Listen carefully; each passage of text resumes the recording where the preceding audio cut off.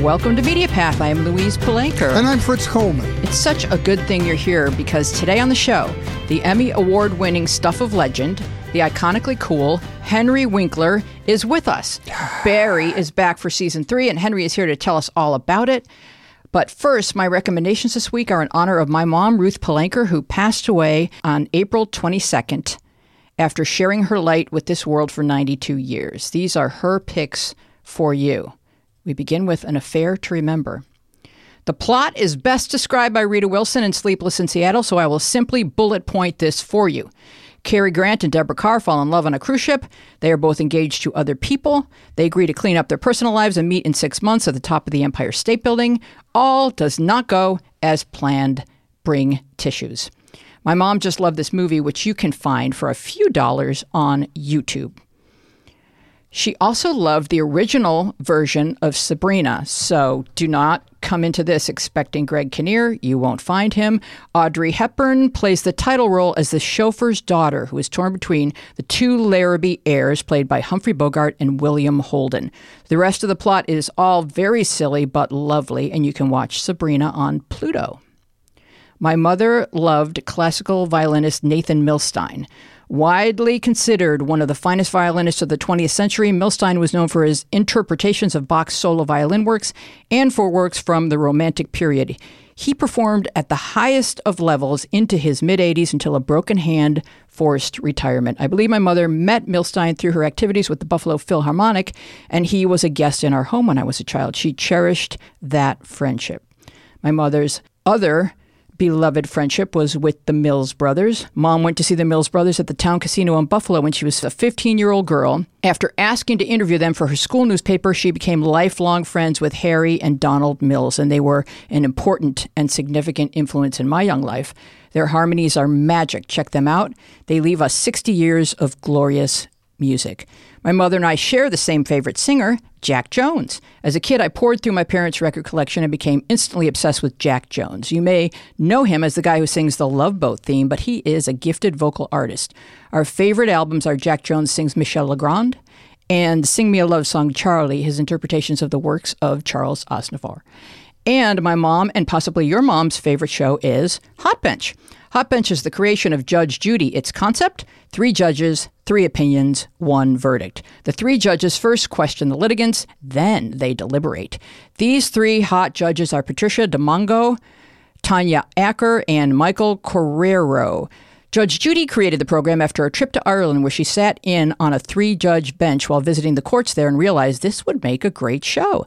3-judge panels are used in many countries throughout the world, and in the United States, most federal appellate cases are heard by 3-judge panels. Litigants for Hot Bench are found by researchers across the country who find over 1,000 real small claims cases a week. From there, the 20 most compelling are chosen for the show. If the plaintiff wins, the show pays the settlement, and both parties receive a fee for appearing. I want to thank the folks who make the show because as my mom's activities became increasingly limited, Hot Bench remained a highlight of her day. These picks come directly from my mom, who also told me that her favorite play is Fritz's one-man show, The Reception. She saw it maybe 5 times. And my mom deeply loved Henry, whom she met backstage at a Neil Simon play called The Dinner Party. So your being here today, Henry, means a lot to me. And Fritz, what have you got for us? Well, I loved your mom's warmth. She just exuded a great warmth to everybody and made everyone feel like they were part of your family. But what I loved the most was to watch her revel in your success. Nobody appreciated your success, probably including you, more than your mom did. And it was a great thing to be in her presence. I'm so very sorry for your loss. And it was a slow, painful decline. And you and your siblings were there and lifted her up. So she transitioned with the greatest amount of love. I'm really sorry for your loss. Thank you very much. And she absolutely adored you, Fritz. And I used to call Fritz her oldest son, which she did not argue with in the slightest. So what have you chosen? All for right, us? I'm going to go with Bosch Legacy. I'm anxious to see if Henry's watched this show. I love the show. I was a huge fan of the original Bosch series on Amazon Prime. In that series, Harry Bosch was a flawed but relatable homicide detective that worked for LAPD. He was always bucking authority, but getting the job done. In this new series, he quit the police department and became a private detective. It's called Bosch Legacy. It's Harry Bosch, played by Titus Welliver. They bring over characters from the first series that I loved, Attorney Honey Money Chandler, played by Mimi Rogers. Also, I'm happiest about this. They bring Maddie Bosch, his daughter, played by Madeline Lintz, who is now a rookie LAPD officer, and it's really interesting to watch her hit her speed bumps as a rookie cop. I just identified with the relationship between father and daughter that sort of grew throughout the series. It was really well written. And hallelujah, they brought over the comic relief from the first series, two older cops nicknamed Crate and Barrel. It's based on the novels of Michael Conley, and it's got great twists and turns in forensics, as he writes. One of the great things is the LA locations. Those of us that live out here can sit and pick out spots we recognize immediately. You can find it on Amazon Prime, but it's also being released on a free service called, I never heard of this before, Freevee, which makes the show free with limited commercials, almost like Hulu's business model, but less annoying. It's called Freevee. It's 10 episodes. 3 have dropped. They drop 2 more a week through May 27th. Awesome. Great show. Okay, very good recommendation. Henry Winkler stars in Barry as legendary acting coach Gene Cousineau, a layered individual whose intersection with hitman actor Barry may inspire his next book title, Be Careful Who You Teach. Henry Franklin Winkler is an American actor, comedian, author, executive producer, and director, initially rising to fame as Fonzie on the American television series Happy Days. Winkler has distinguished himself as a character actor for roles such as Arthur Himbry in Scream, Coach Klein in The Waterboy, Barry Zuckerhorn in Arrested Development, Eddie R. Lawson in Royal Pains, Fritz in Monsters at Work, Uncle Joe in The French Dispatch, and Gene Cousineau in Barry. He is the recipient of a number of accolades, including a Primetime Emmy, 2 Daytime Emmys, 2 Golden Globe Awards, and 1 Critics' Choice Award. Welcome, Henry.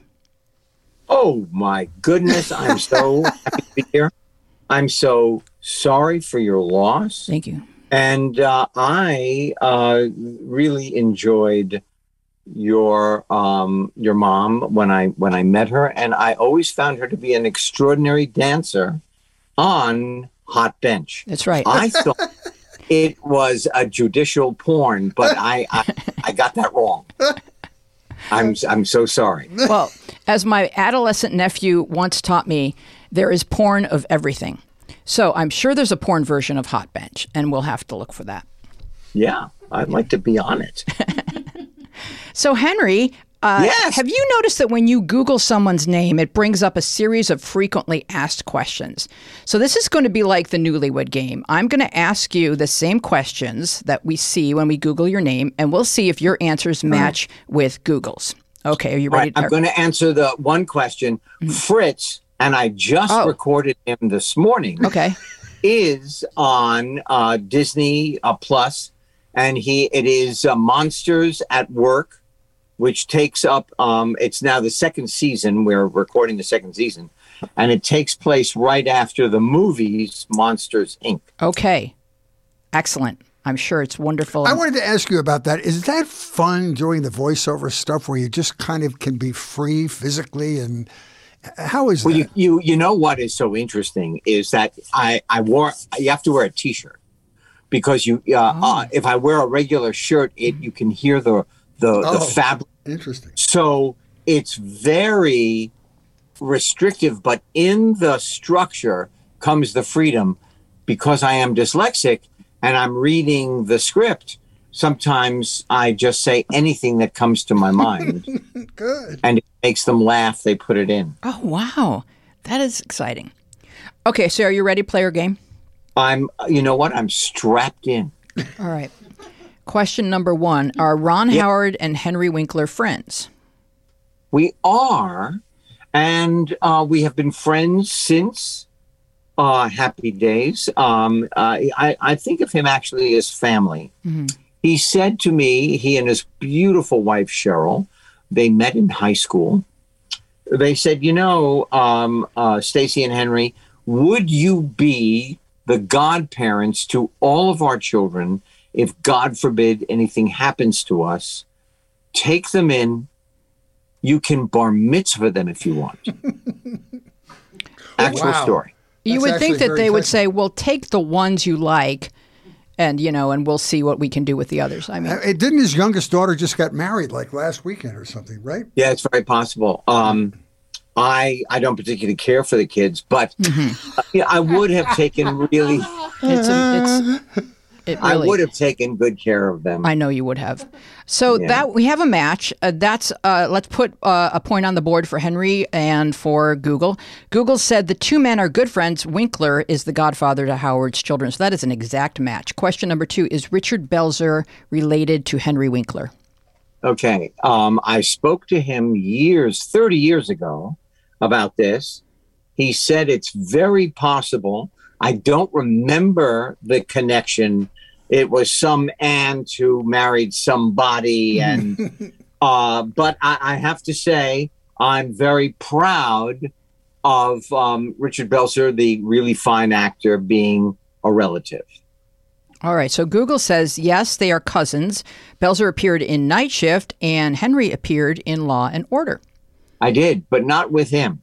Oh, I mean, I didn't actually do a scene with him, I don't think. Mary Beth Hurt played that wonderful actress, married to Paul Schrader, played my wife, who I think I murdered. Okay. Well, that can happen on a difficult night. Number 3, why is Henry Winkler uncredited in Scream? Because they said to me, you're with the Fonz, and if you are credited, if people know you're in the movie, it will knock the balance of the darkness off. The darkness and the scariness. Oh. And then they test the film, and when I walked on screen, I got applause. So the very same people who said, we cannot put your name on the screen, we cannot put your name on the one sheet, on the poster, would you do press?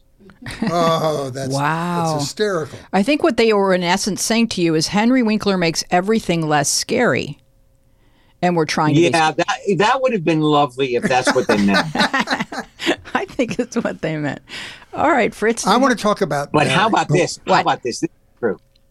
I had a meeting with an executive, and I was telling the story, and I said, these people said, we can't put your name on the screen because you'll knock the balance of the terror off. And he said, oh, I was that executive. Wow. And he said, you'll excuse me. I'm so sorry. I didn't mean to call you out, and I'll show myself out. Thank you. Well, you could have murdered him and then walked out. Yeah, because that would have been a whole new movie. I think it would have been a whole new movie called Poetic Justice. Yes. So Fritz has a question. I want to talk about Barry. Yeah. I love dark antihero shows, Henry. If there are people that you can root for, even modestly, some you can't. There's nobody to root for. But in Barry, there are lots of people to root for. You've got you've got NoHo Hank, who's a really interesting character. You have Sally, you have Monroe Fuchs. Stephen Root just makes me laugh walking on screen. Isn't he the greatest? Yeah. I'm telling you, I was just in Austin, Texas with Sarah Goldberg, Anthony Corrigan, and Stephen Root doing press, and we had the most wonderful time together. They're all hysterical and dark in their own way, but you can root for them. Some shows you can't. So explain Gene Cousineau, who he is, and so people know if they haven't seen your show. I play an acting teacher based on one of the writer's wives actually went to the teacher, and from her notes, Gene was created. And then I added every one of the 14 drama teachers I had in college and graduate school. Then I added my own imagination of what it would be like to teach. And all of a sudden, Gene came out. He was created as more of an idiot than he is. And I guess as I was playing him, giving him humanity of some sort, the writer said, oh, well, we could go in that direction. That's exactly what I'm talking about. Thank goodness you did that. It's really some of your best acting, I think. It's wonderful. Thank you. I will tell you, this year, the third season, no hyperbole, no joking. It is some of the most intense work I have ever done in my professional life. Wow. Talk about Mr. Cousineau's arc, because he's a different person this season than he was in season 1. Well, in season 2, we read the scripts before we started shooting, and I asked Alec Berg and Bill Hader if I could have a meeting with them. And I said, look, I really appreciate this role. It is a gift in my life. I don't recognize the Gene in this year from the Gene in the first year. And they said, basically, we will never repeat ourselves. Mm. And so I no longer ask any questions. I memorize. I go to the set. I think I know what I'm doing. Alec Berg and Bill Hader direct different episodes, and they take me to a place I never even imagined. So you're building a whole new character? It seems like there ought to be continuity of character from one season to the next. There is continuity, but, he went from, I don't care if you can act, just pay me in cash, to, I finally met a woman I love, and Barry, you have ripped her out of my heart, to, I want revenge, to, oh, this man is crazy, and if I want to stay alive, I better listen. Wow, that's an arc. That is just, I would say, probably so delicious for a great actor such as yourself. But I do have to ask this question. Did you actually punch Bill? And does it hurt when you actually punch someone? Okay, I don't know, because being a short Jew, I usually run rather than, I have never punched a human being in my life. I have punched pillows. Mm-hmm, same. Right. But I've never punched a human being. And it was very carefully staged so that I in no way harmed our executive producer, creator, writer, star, and director. That was smart. Is it exciting when you see some of your work show up in the trailer? Because you never know when you're filming what they're going to cut together or how it's going to look even in the show. But then when you see it in the trailer, is that exciting?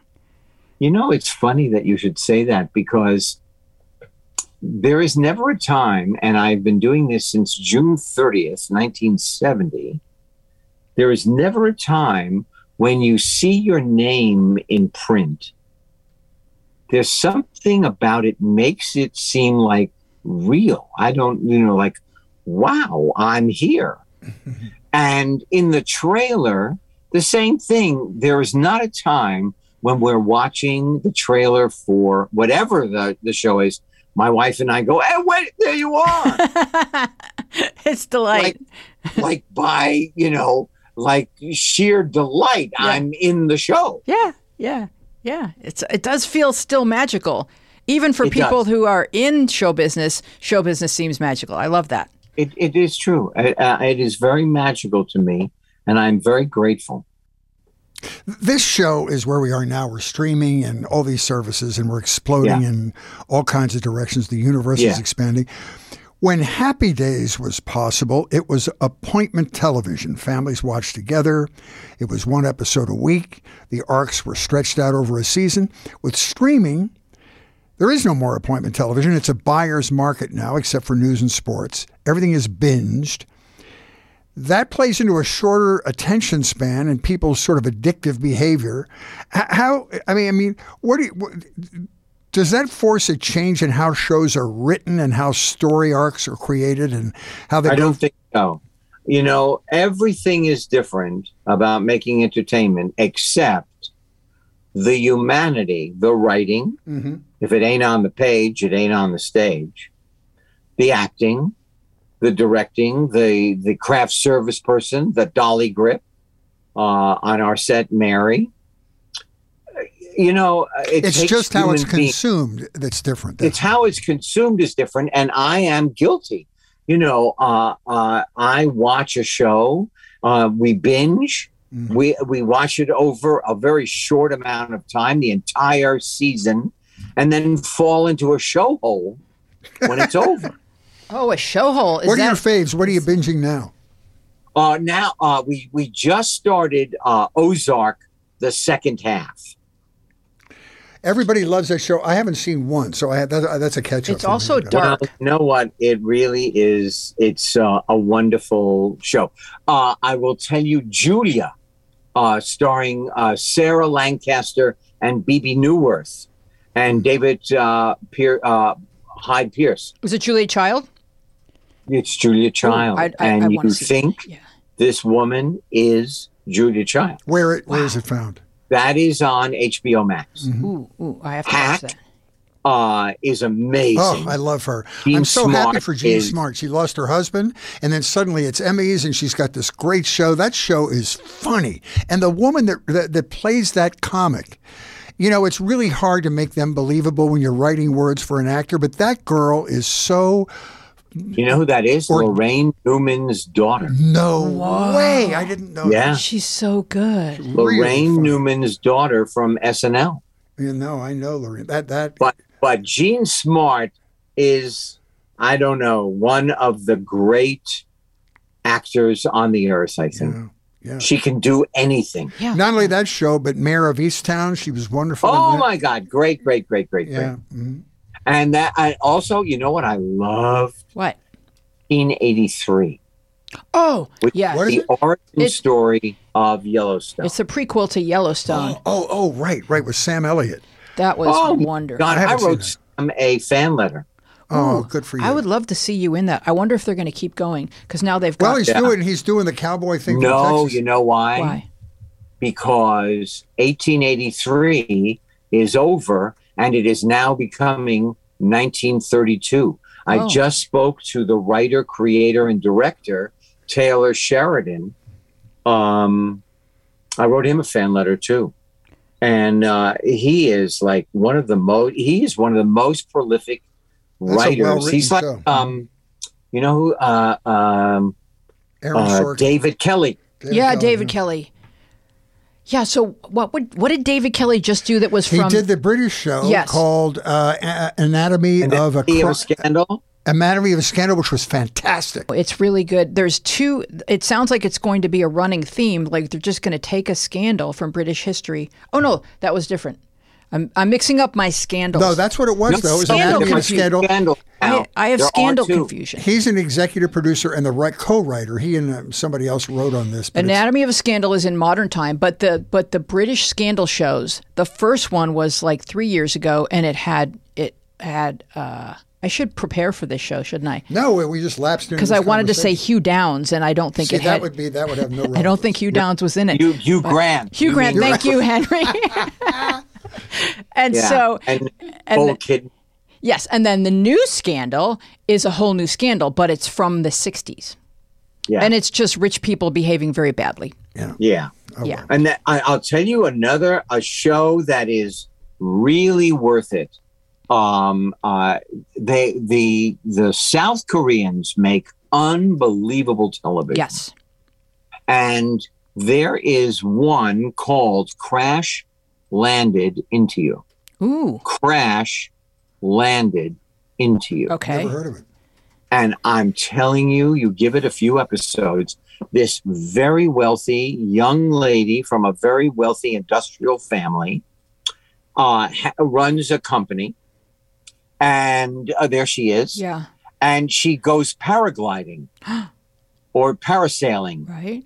And a gust of wind blows her into that guy. who is a North Korean soldier. Oh, that's Does he need a nanny? And I'm telling you, the adventure begins. Ooh, okay. It is enchanted. Oh. There's another one called Vincenzo.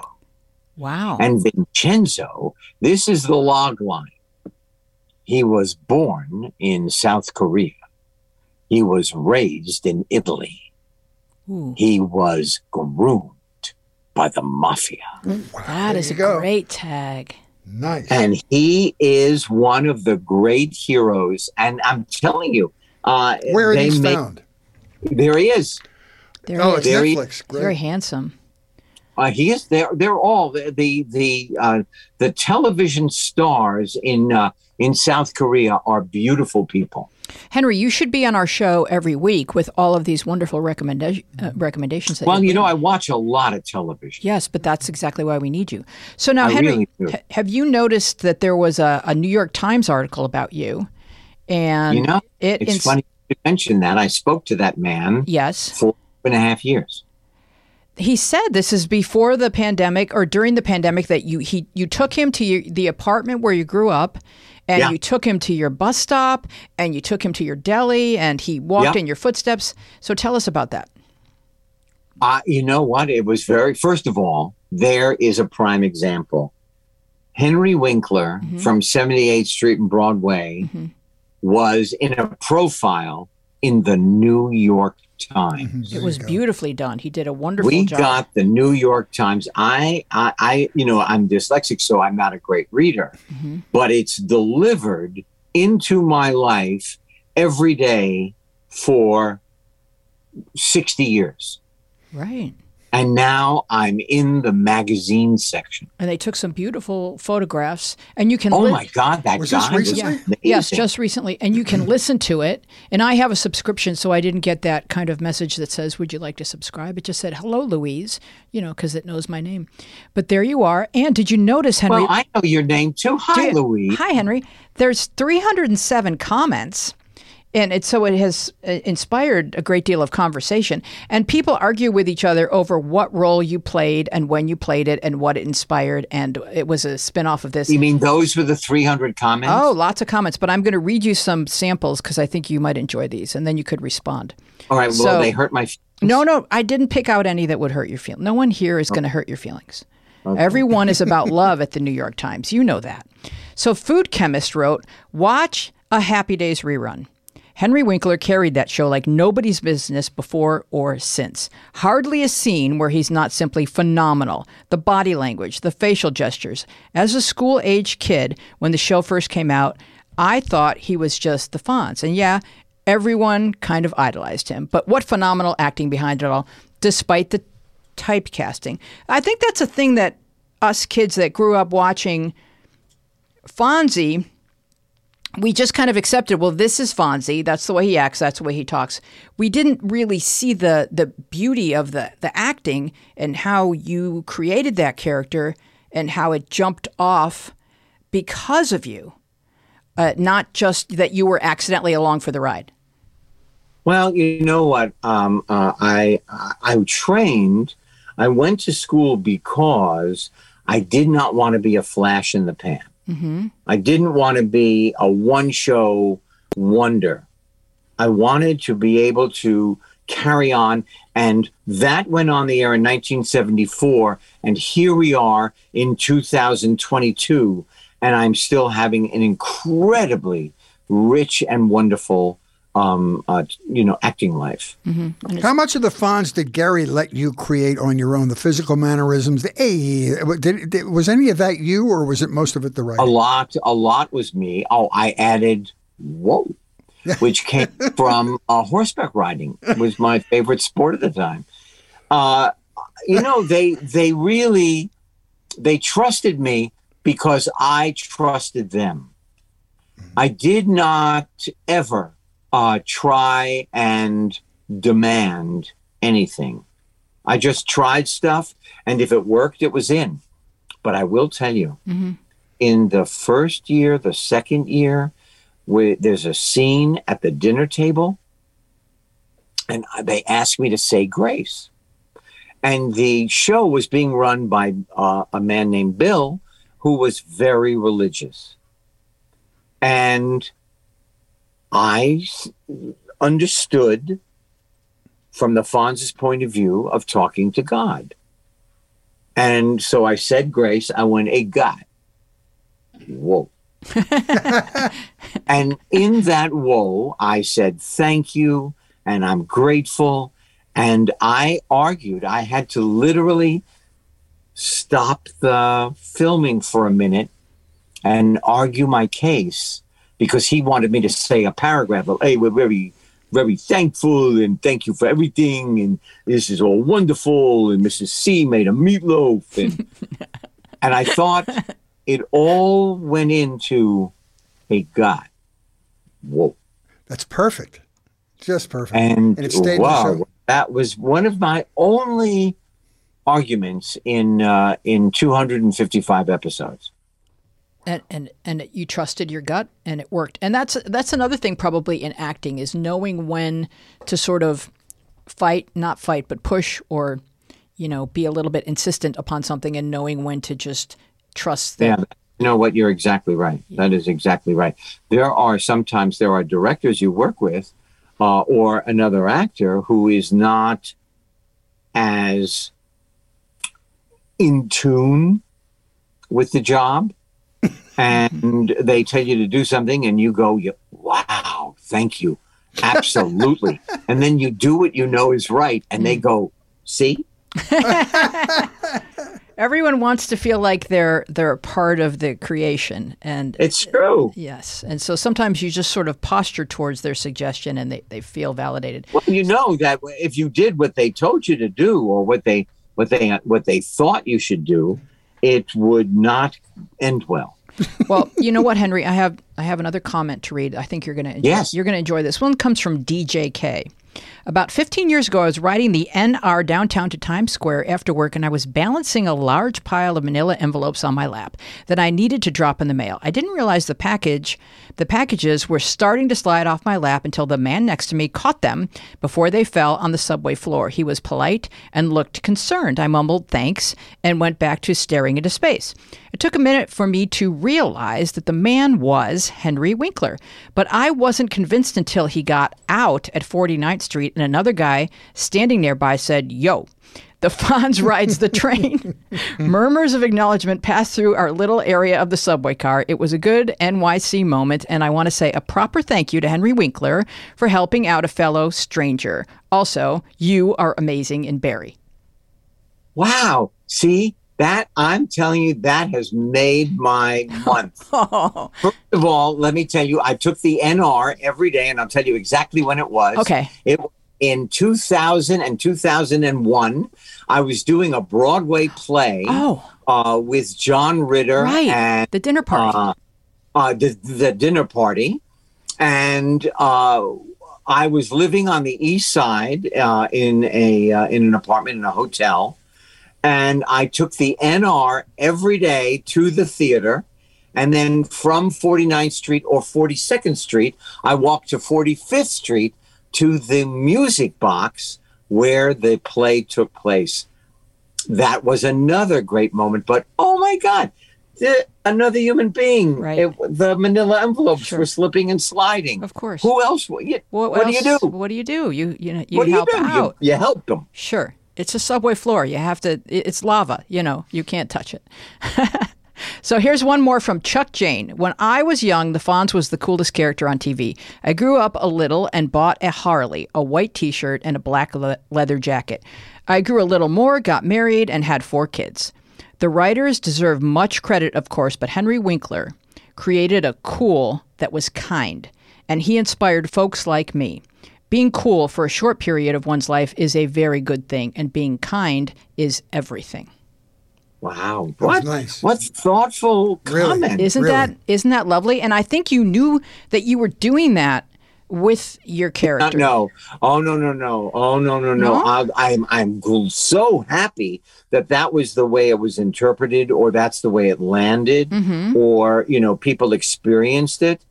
But when I was doing it, my goal was to be funny taking each story, some silly, some good, some well-written, some poorly written, 255 episodes, and making sure they were funny every week. I swear to you. And then the loyalty came, to Richie and to Anson Williams and Don Most and Mrs. C, the wonderful Marion Ross. That came because it was so important to me as a person. Mm-hmm. Right. So maybe that way I kind of knew what I was doing. But the rest of it, when you read that to me, to this day, it is amazing to me that I could have that kind of an effect on anybody. Wow. It's beautiful. We knew that when we were doing our show, The Couch, and we would walk around. Yeah. I had never experienced fame at that level before.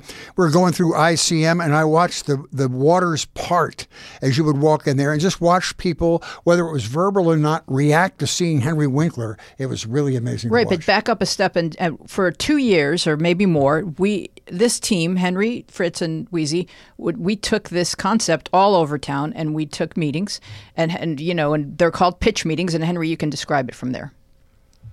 Here it is. In Louise's house, in her living room, she and Fritz and two other comedians, two other people, sat around, had friends come in, have a problem. The friends had a problem, and they literally created a funny session of therapy, having no right to give advice to anybody, and literally solving the problem. And when I saw it, I thought, and I still do, they tried to make it once with a lot of big stars, and they took the humanity out of it, and the in the moment out of it, and it just flittered into nothing.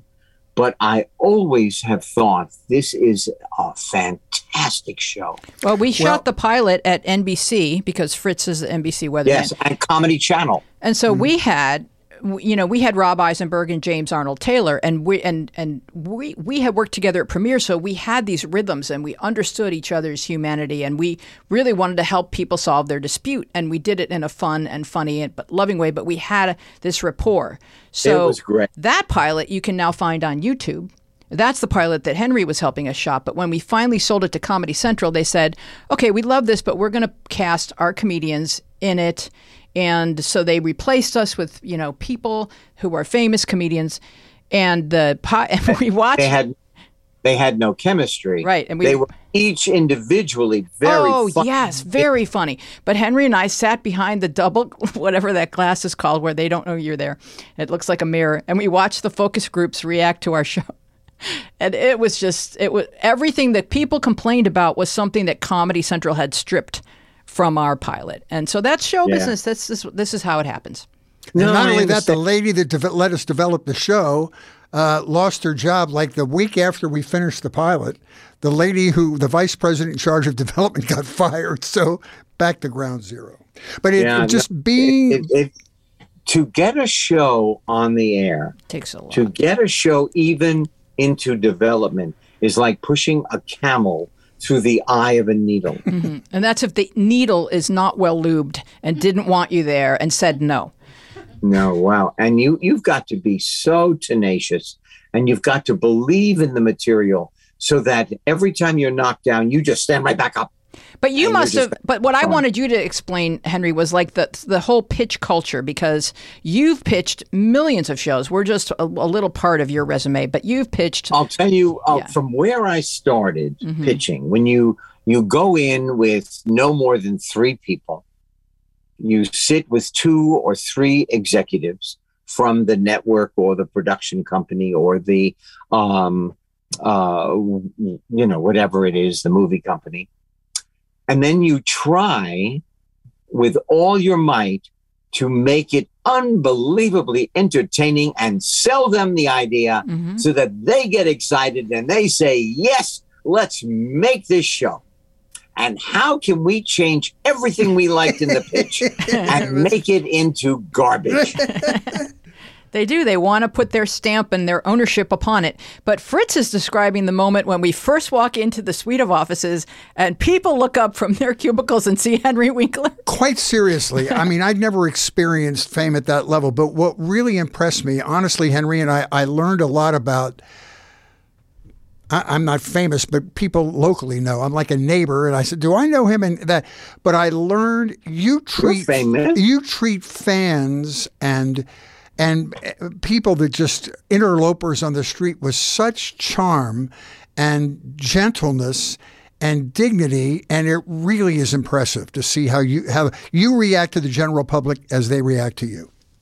You know, I have to say there are, first of all, I think there is an emotional component to being dyslexic or learning challenged. Where I could not believe, but I mean deeply in my soul believe that what people were saying to me was true. Oh, wow.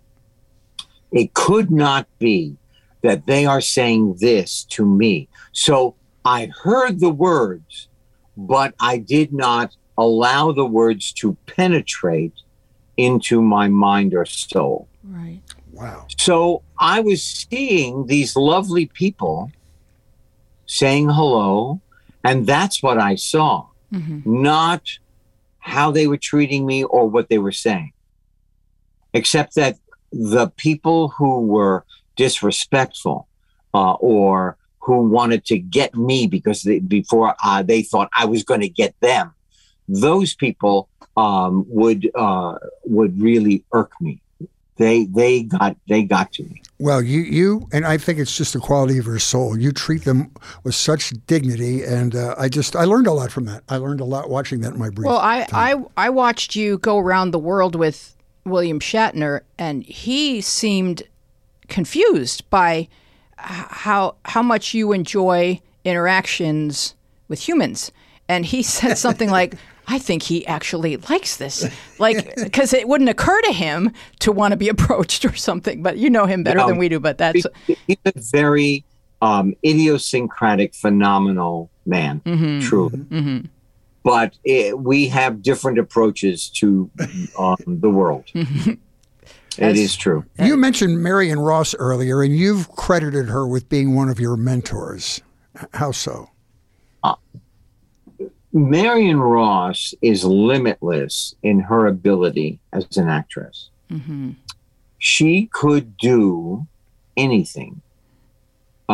She is retired, but when she was working, she could play a Polish grandmother. Right. On Bridge to Brooklyn or Bridges. Brooklyn Bridge, I think it was called. Yeah, Brooklyn Bridge. Yeah. I knew there was something in there. It's such a wonderful show. She could play Mrs. C, who was ditzy and loving and, just like a homemaker with great wisdom. There was nothing she couldn't do. And I would look to her for a gauge. How am I doing? Am I in the right place? Am I filling the fonts out correctly? Like that. I have love and admiration for her. She's just an incredible human being. And you also said that Gary Marshall, a man who hold in high esteem, prepared you for what was going to come after the Fonz was over, preparing you for the rest of your career. What he taught me was how to run a set, how to be a leader with an iron fist and a very gentle glove. I once in the 10 years we worked together, I said for him to hurry up while he was introducing the guest cast, because I had to catch a plane to Little Rock, Arkansas, to make an appearance the next day. I was getting $1,000 to just appear to sign autographs for the Little Rock newspaper. And I should really disconnect the phone, but I haven't. That's okay. And after he finished introducing the guest cast, he put the microphone down.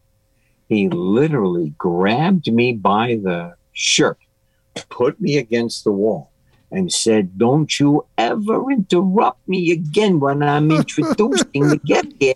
They have every right to be introduced like you."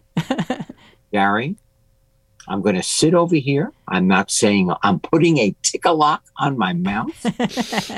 I'm not saying a word. If you need me, I'm right here. And, there were so many lessons eventually when I became an executive producer that I had absorbed and didn't even know it. Wow. Did you make it to Arkansas? I did. Okay. I did. I now have, Stacy and I have a fishing buddy from Little Rock. He is a doctor. And we meet every year at a lodge and fish for trout. Oh, wow. Yeah. Oh, that's very wonderful. Cool. All right. So you're going to have one of the great experiences for anybody that's a parent, a proud and wonderful bonding experience of getting to work with your son, who is a director. And you're getting ready to do a show for HBO called King Rex, which is about a cowboy crime boss, which sounds like a cross between The Godfather and Yellowstone. So tell us what this show's about, when you're going to shoot, and how it is to work with your son. Okay. It is being written. I have worked for my son only in student films, wearing Bermuda shorts, knee socks, and lying in a tub. He's never hired me, the stinker, for a professional job. So King Rex it started as an article about a real man who is a clothier in Texas. He sells cowboy wear, upscale cowboy wear. And he has a son, but he's not crazy about his son. And then there's another man or young man who works, I think, in the store that he then adopts, kind of like the son he never had, except he's got one. And it turns out that this clothing salesman, who knows everybody in town, who is like the social mayor of his area, is up to no good. And that's going to be you? And that is me. Wow. Okay. Awesome. I love this. Now, how are you excited that are you more excited that Max is a director than you would have been if Max were an actor? No, because I wanted him to do, we both did, we wanted him to do what he wanted, what was his passion. And when he was 10 years old, he told us, and anybody else who would listen, he was going to be a director. Oh, wow. Really? And he wasn't joking. So he knew. He knew. And, he has, he's a cinephile. You know who else is? Bill Hader. Oh. Has seen every film ever created by a human being on the earth. Wow. Oh, that's really interesting. Yeah. But there are no words, actually, and I'm a pretty verbal guy, as you know. Yes. There are no words to tell you how filled my soul is that I'm going to be directed by Max. Oh, I love that so much. That is really wonderful. I wanted to talk for a moment before we close about your Twitter presence. Because you have a whole Twitter brand, personality, and how would you describe how you present yourself on Twitter? Wow, that's interesting. I don't think there are things I will not retweet because I think they've gone too far, or because I'm not comfortable. I tweet from my stomach. Okay. But I will say, if Twitter changes the nature of its existence, right, I'm thinking very, very strongly about having to leave. Same. Elon Musk said today he would open Twitter up for Trump again. Yeah, I don't know if I can stay if that happens. No, that is not free speech. That's dangerous. Mm-hmm. Absolutely. Exactly. Yeah. So where would we go? We have to figure. You know what I'm thinking? What? Honest to God, I think somebody is going to create another platform that will be have some confine, some structure to it, where we can all meet again. Mm-hmm. But I was getting so close to 1 million followers. Oh, well, we can do that tonight. So, okay, so go to at H Winkler for real, the number 4. I guess all other versions of Henry Winkler were already stolen. So the real checkmark Henry is at H Winkler, number 4, real.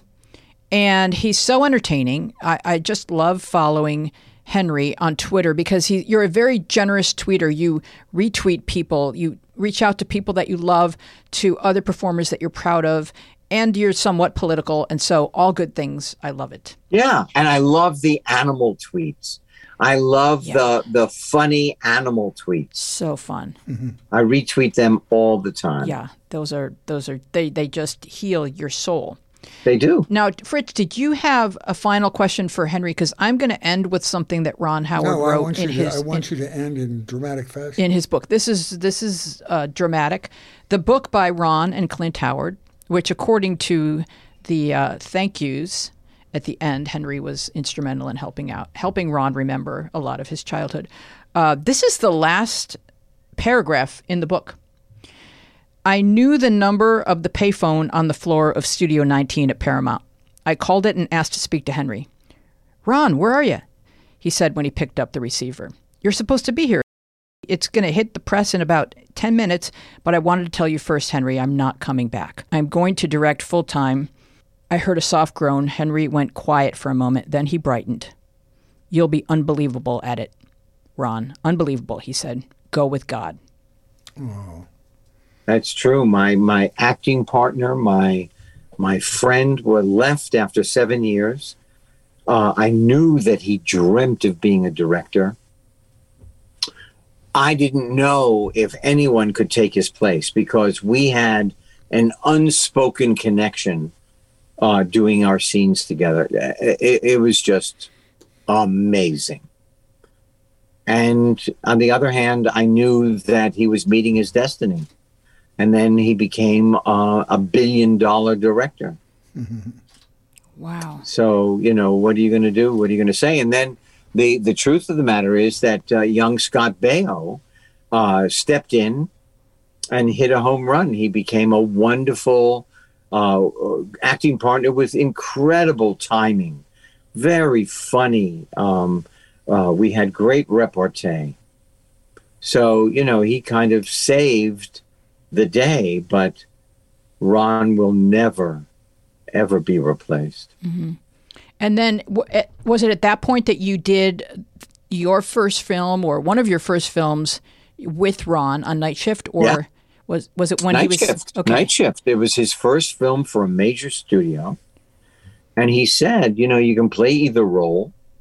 And I thought, well, Billy Blaze was very flamboyant, and the Fonz is pretty flamboyant. I think I'm going to play Richie. And so I played Chuck. Ah, I see. I just played the opposite. Yeah, but he was different. Michael Keaton was... That was the breakout for Michael Keaton too, right? Yeah, it was one of his first movies. And he was unbelievable to watch in person, right then and there, right in front of your eyes. Mm-hmm. Yeah, it was so much fun. But I don't think you were playing Richie as much as you were creating a whole new guy. He was more neurotic than Richie. He had more, more angst.